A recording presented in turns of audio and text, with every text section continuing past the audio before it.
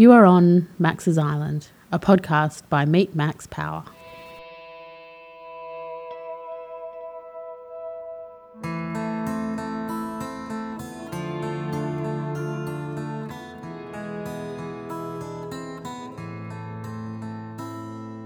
On Max's Island podcast, you'll hear the lived experiences of people who choose to live life a little differently. It might be a story of when they took time out and dared to do something crazy. Perhaps they made a decision to leave it all behind and follow their dreams.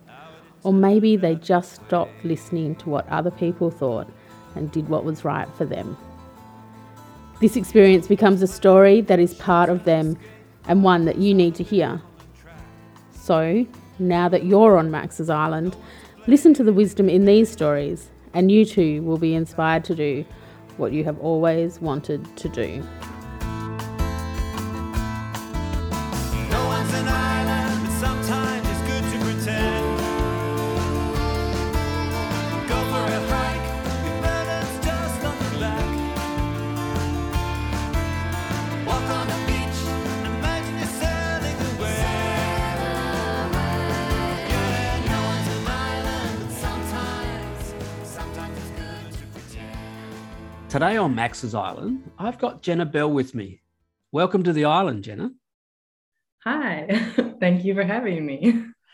All our guests on Max's Island get the same opportunity to tell that story of that time in their life where they did something for themselves, perhaps had a bit of a sea change or a career change, or just decided to flip their life on its head and just pursue something that is just totally new. At what point in your life have you experienced something like this? I did move from New York to Sydney with my job. I work at Salesforce as an account executive, and I hope that I could potentially help other people that are interested in moving overseas or changing roles and moving internationally with whoever they're working for. So yeah, I'm hoping that my story can help other people. It's interesting. We have a number of people on Max's Island, previous guests, who have had career changes or job changes in particular within the same career. We've only had a few that have transitioned internationally. Many have aspired to the international transition, but few have achieved it. I'm really fascinated being an Australian, somebody who's transitioned from New York City to Australia. What made you do it? For me, I really wanted an adventure. And, a lot of people have reached out to me, whether it be on LinkedIn or just internally in the company, to learn about why I did it and how I did it. And I think that I was very specific in my choosing of Australia just because I speak English, obviously, and I wanted to be able to move with work and have, a team that supports me in learning and being able to expand my knowledge in the field that I was in. So I was really excited about Australia in particular, just because I knew that it was a growing team at Salesforce. And I had friends I studied on exchange in Denmark, and I really wanted to be able to see some of the friends that I had made as well. But I had never been to Australia when I decided that I wanted to go. And I just knew that, it'd be an exciting exploration, I guess, adventure for me. And how long did the planning take? Oh, the planning to come over, I reached out to the team. It was probably about 2 years before I actually ended up coming. But I had to really understand a good pathway for me, because I didn't know if it would be possible. But the pathway, I'd say it took about 2 years for it to actually happen. And were your colleagues in the US supportive of the move, or were they thought that it might have been a career limiting move? I have to give a shout out to Katya Medigon. I don't know if we can give shout outs here, but she was my manager at the time, and she really supported me. And another person that supported me was the person in Australia who hired me, Jenny Boltema. And yeah, that my girl gang, I was very supported by strong women leaders. And I think some people weren't supportive because they didn't think it would be possible, just because I hadn't been at the company for very long, and my experience maybe wasn't as advanced as most people moving internationally. But yeah, I'm so thankful for them and for having those people as champions for me to get over and to make it happen, since they did have to jump through hoops and really encourage me to make it happen. Now, you haven't mentioned family, and you came on your own. And how did you break the news to your family that you were going to the other side of the world to work? They were happy for me. They're encouraging as well. I know that they want me to come home. I think that my grandma probably misses me, but I think ultimately, yeah, they were very supportive. And I remember calling my family afterwards when I got the job, and I was probably the happiest human on earth. I think what made it so cool was that I had done a lot of things to try to set it up so that the stars would align. And even if it didn't work out, my family and I would speak about how, because there was this incubator period where we weren't sure if it was going to happen. And I had to wait maybe a month before I moved and after I interviewed. And it was kind of just, I had done everything I needed to do at that point. And if I didn't get it, then that was meant to be. And I was going to be happy with that either way. So it was cool because even in that waiting time, my family and I were speaking and just excited to hear the result. And it was hard for me to sleep because I was very excited. But yeah, like I said, a lot of people have reached out to me about advice that I can give them. And that is something that I was hoping I could talk to you, because I love the values of your podcast. And yeah, just your passion project with Max's Island is very cool. And yeah, I love what your podcast stands for. And I think it's amazing that you also believe that everyone can share a story and can learn from others. So yeah, I'm hoping that people can learn from this, from the path that I took to get here. Just before we drill into some of the specifics about what it was like when you first came to Australia and the experiences that you had, I'm interested in the interview process. So you said that you were interviewed. Was that simply to determine whether you were appropriate to come to Australia? Or secondly, was it an open interview process for a particular position where you were competing with locals? Yeah, it has to be a specific process in order for me to obtain a visa with the company. So I was up against Australians and people internally in the company and externally applying for the role. And ultimately, they do need to have the role open for 30 days and have proof that they have interviewed candidates and that I am the best candidate for the role, or that they were not able to find a candidate appropriate for the role. So there is a process that goes into it, but that is why it took a bit of time for me, anxiously awaiting if I had gotten the job. But yes, the interview process is pretty, I would say, standardized, especially at Salesforce. And your field of expertise, though, is in the not-for-profit space. And you had, from what I recall, made that move internally within Salesforce in the States, and that was your primary focus in coming to Australia, is to work in the not-for-profit sector. Yes. I prior to Salesforce, I worked at a software company for nonprofits for events specifically, so fundraising for events and auctions. So it was a cool company. We worked with very large nonprofits in New York that did these amazing galas. And it was an interesting company to work for because because I saw how technology could help a nonprofit fundraise and raise so much more using a new tool. So after working there for 2 years, I had conversations around Salesforce. So I knew what Salesforce was. But then when I saw of the international opportunities that Salesforce had, that's when I took a closer look at them, salesforce.org. And how does the not-for-profit scene in the States differ to Australia? I would say, I mean, both countries are extremely giving. They're the top nations in the world for fundraising and for giving back to communities.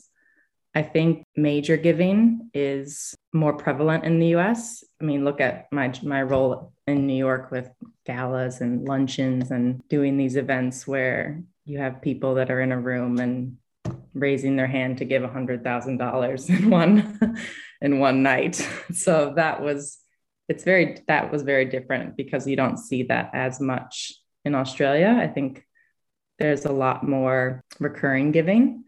However, I think it depends on which nonprofit you talk to and what they're doing best with their team and what they have going on. So it is different. I saw that difference just with the major events versus not so much here. I'd say definitely that Australia is coming closer to using Salesforce to the level that America is using Salesforce. So that's exciting. And our team, the .org team at Salesforce, is growing so much here in Australia, which is also exciting. So today I attended a webinar on fundraising, and there was some reference points to COVID and the impact on giving. From your experience, and this is just a really random off-topic question, what have you seen in the last 2 years in Australia, the impact of COVID on giving, and whether that has, slowed that fundraising market down?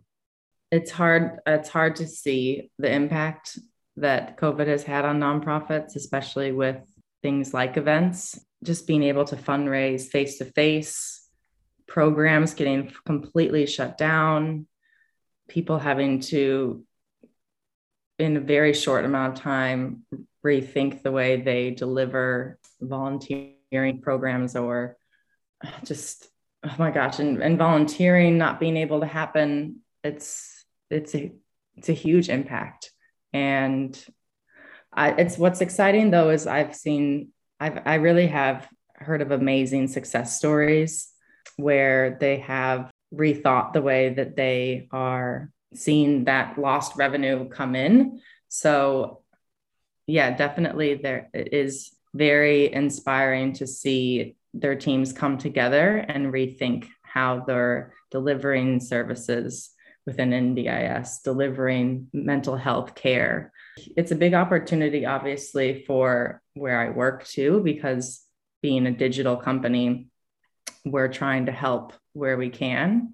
And what is very inspiring is seeing the leaders of these nonprofits come together and their teams and re-strategize and seeing what they can do. So there's definitely been some success stories. And I think about our CD Foundation. We did an event with them last year, and they completely moved their in-person run to a virtual run and saw even higher participations because they expanded nationally and got the word out, and anyone could do the run wherever they were and vocalize it on social media or go on the website to volunteer and share with their friends. So yeah, there's tons of amazing stories, but it definitely was heavily impacted. And hopefully moving forward, we won't see that again anytime soon. And now that everyone's been shaken up a bit, they are now a bit more proactive in that sense, and it's created opportunity.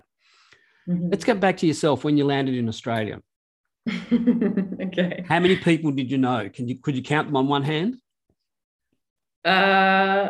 Yeah, personally, I could count them on one hand, but I will say I did fly out to Australia to meet the team before I actually moved. So I did come once before to meet everyone and to see if I was a good fit, because I wanted to see if I liked the team as well and if I could see myself there. So I knew people also from building those relationships prior to the move. So that was good. When you arrived, how easy was it to do some of the basic things? Find an apartment, adjust to the cost of living changes? And was that something that was really noticeable? Well, I moved from New York, so it was pretty tough Yeah. in New York. So I thought that it was lower cost of living, but pretty still high. I will say still high, but New York is ridiculous. I think that I did have a friend from college that I met from Sydney, and her sister is also my friend. And I was very grateful to her because she actually let me stay with her for a couple of months before finding my own home. So yeah, I was able to move in with her, and then I moved in literally right next door to her because I didn't want to be far away from her and her husband. So I lived in Bondi when I first moved over, Bondi, and I was very excited, I will say, since I had never lived by the beach, and very thrilled human. And did you find significant challenges culturally in terms of living? And I know, Australia and America is not a lot different. And that was one of the things you've said it attracted you to come to Australia. Yeah. But I'm interested to know how you felt about personal cultural scenarios that may have been different and how you dealt with them. And also in the workplace, whether there was anything, the way Australians approach business, signing a deal, committing, versus what you had experienced in the States. People ask me that, and I never have an interesting answer, I don't think, because I personally have not experienced any major cultural difference. But I will say that moving from the New York office to the Sydney office, people came in earlier, stayed way later. I absolutely love the work-life balance that Australia has with the time that we get to take on holiday. And I mean, Americans don't even say holiday, we say vacation. And I think there's a reason why we have different words for those things. It's because we only get 2 weeks and we get 25 days here. So, but that being said, I think it again varies on the company you work for in the US. And the other major difference that I've noticed is I love the Australian food. And I love the produce, and I love the farmers markets, and I lived in Byron during lockdown and loved being able to eat the food there. And I'm a big foodie, and I like, especially the cafes. Australia does breakfast very well. And my dad is coming next week. And I was like, what do you want to do when you come down? He's like, we need to go to get some Aussie breakfast. And I was like, yep. A big breakfast. Yeah. Yeah. Well, it's just colorful and beautiful and nourishing. And it's, I really like the cafe culture here. And you see that in New York. I feel like some of the best cafes in New York are actually Australian cafes.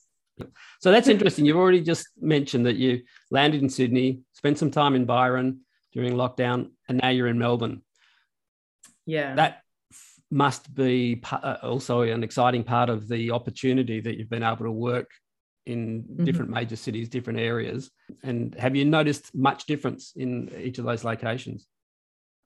Yeah, I definitely have noticed, lots of differences, especially with Byron. I mean, I had never lived in such a small place. I think the population of Byron Shire is only 9,000, but then you add in all the tourists coming in and going, so it's probably a lot more. But it's been very exciting to move from place to place. And I like being in Melbourne now just because we now have our own Salesforce team here. And I actually, I didn't tell you this before, but I remember tweeting when I had Twitter. I actually don't use Twitter at all anymore, but I tweeted to my friend in Australia about moving to Melbourne. And this was 5 years before I moved to Australia. So actually, the original city that I wanted to go to was Melbourne. Jenna, you mentioned early on that part of your thoughts about doing this podcast with us was not only just to share your story, but also to use yourself as a bit of an example for others within your Salesforce organization, but perhaps anybody else around the world who's thinking about internationally changing their career or changing their career to go to another international location. What's your tips for somebody thinking about that? Well, that is what I mainly wanted to be able to share today, just because I do have so many people coming to me and reaching out on LinkedIn or emailing me about top tips that I have. And I try to be helpful. And the things that I mainly speak to them about are, I first and foremost tell them that if they want it, that they can do it. And that's really what I want to share ultimately, is that I want to encourage whoever that person is that they can do it. And it does require patience. It might take a bit more time that they wanted in order to make the move. But I mean, it did take me 2 years to be able to make it happen. And I think, it was a dream of mine to move internationally and work internationally ever since I came back from my exchange and having that experience of living in another place, that thrill, that adventure. So I think the main tip of believing in themselves and just finding someone that is on their side where they are at now, like where they're working currently, having someone in their corner. And then the biggest piece of advice around thinking sensibly, the person that's going to hire you, they need to want to hire you. And it's about connecting with that person that's going to advocate for you and championing you to bring you over internationally. So I spoke to you about the coaching idea and how there's this fabulous woman that I used to work with that came into my team meeting one day, and she put up all these athletes on the screen of what did all these athletes have in common. And people were just guessing, and her answer was that they all had a coach behind them and they were learning from that coach. And so a coach is not just someone who is teaching you something, but someone who's, on your side and supporting you and encouraging you. And you kind of need that from both angles, right? So you need it I had it from the Australian side, and you need it from the American side. And I'm so grateful to the women that helped me, because I wouldn't have been able to do it without them.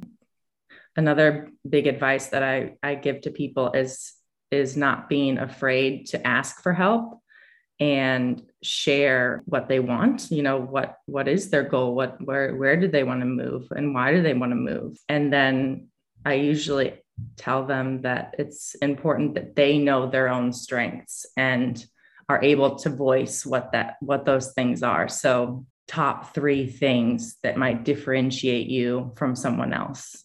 You kind of need that in any job, knowing your strengths, knowing your weaknesses, and just being ready to speak of those and not being scared to tell someone what that goal is. Because I think, some people think of that they want to go abroad and they want to work internationally, but they're scared to tell people because they don't want to fail. I remember being scared when I'm working with other people that are much higher up in the company. I wasn't very senior in my role. I was very junior. I had only worked at Salesforce for a year before being transferred. So some of those are some of my top tips. And I just try to tell them that they can do it. And if they want it, they can grab it. Many guests on Max's Island talk about career changes or aspiring to do things that they've always wanted to do. And your point about those 1 or 2 or 3 things that you're really good at or that you feel that define you, that self-actualization is something that comes through consistently. And so I think that's fantastic advice. We often think about anything to do with careers, it's about my skill set, my technical skills and all of those things. And whilst that in certain sectors is important to have, and you know, to get to certain thresholds, you need certain skills.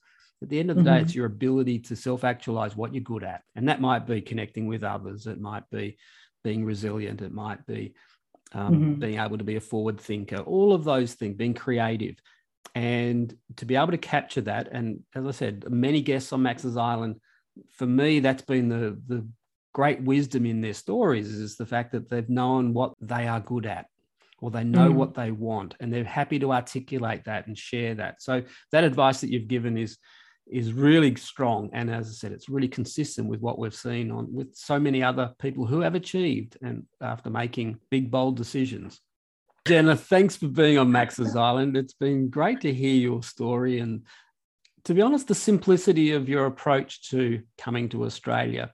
And, you know, there was a couple of really key messages, especially about the mentors and strong people at both ends of the journey, you know, from in the States and in Australia. And I think a lot of we overcomplicate things quite often in our lives and try to look at all the obstacles, and sometimes it is simple as just getting the right support and having a very single focus about what you want to do, and then evolving as things happen. So thanks for those insights. It's been really great to have you on the island. I'm sure the listeners would have really taken a lot away from your journey. I hope so. And before I leave the island, I just want to say that I'm very aware that the stars aligned for me. And I wanted to say before I leave the island that I think that it's important to note that even if I hadn't received the job and I had done everything I could and spent the 2 years and I didn't get it because, you know, some other Australian came in and got the job over me, I still would have been happy knowing that I did everything that I could have.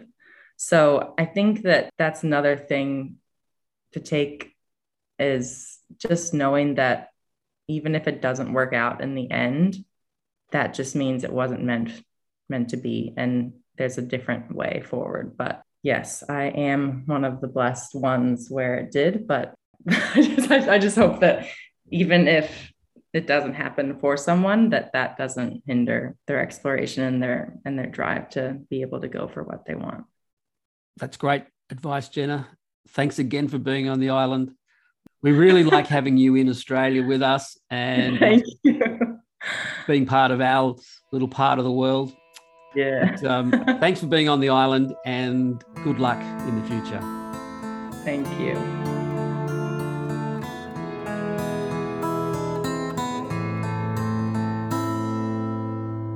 We spoke on the bus on the way home from work. He was lost in the details of life. Each day was a blur, oh work and no play, and how it had turned out this way.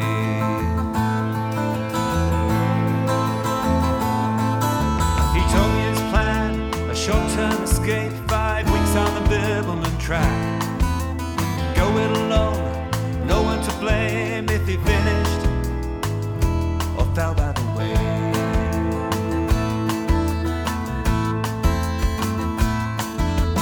No one's an island, but sometimes it's good to pretend. Go for a hike, your burden's just on your back. Walk on the beach and make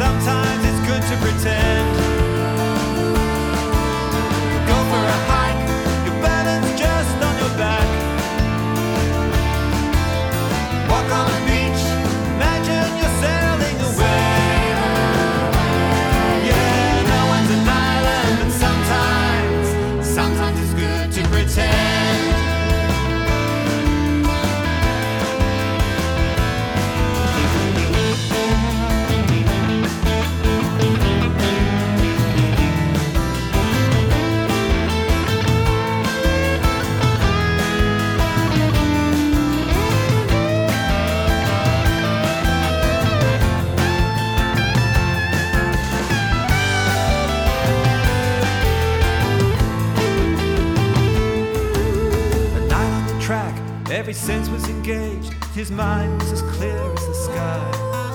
Completely alone, no emails or phone, and nothing he needed to do.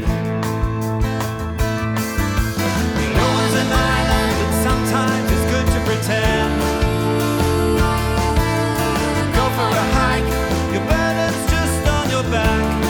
On your back. Walk on a beach, imagine you're sailing away.